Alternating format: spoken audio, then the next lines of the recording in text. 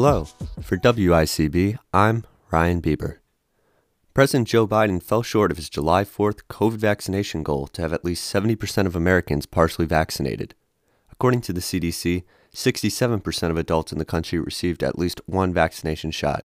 Even so, less than half the states met the goal to have 70% of their residents partially vaccinated. This marks the first time President Biden has failed to meet a vaccination goal he has set. Search and rescue operations in the building collapse in Surfside, Florida have been paused as the building is prepared for demolition.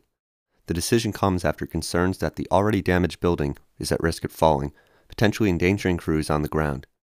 There is also hope that the demolition will open up new areas for the search and rescue teams to explore. In the Philippines, a military plane crash has left at least 45 dead. The Philippine Air Force aircraft crashed and exploded while landing on Sunday, killing over 40 soldiers and 3 civilians. 49 other soldiers were injured but rescued.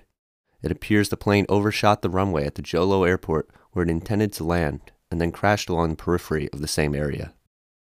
A poll by the Siena Research Institute found that most New York voters say Governor Andrew Cuomo should not seek a fourth term in office. 23% of voters polled said Cuomo should resign immediately following allegations of sexual harassment and other controversies, while 39% said he should finish his term but not seek another term. Cuomo currently has no specific opponent. In Tompkins County, the executive order that established a local state of emergency back in March of 2020 expired on July 3rd and will not be renewed. Tompkins County recently reported a 64% vaccination rate, a rate ahead of most New York counties, with the second highest vaccination rates in the state.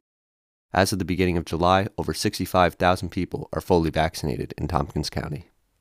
For your COVID update, in Tompkins County, there are currently 6 active cases and 1 new positive case from COVID-19 as of July 3rd. Now taking a look at your central New York weather.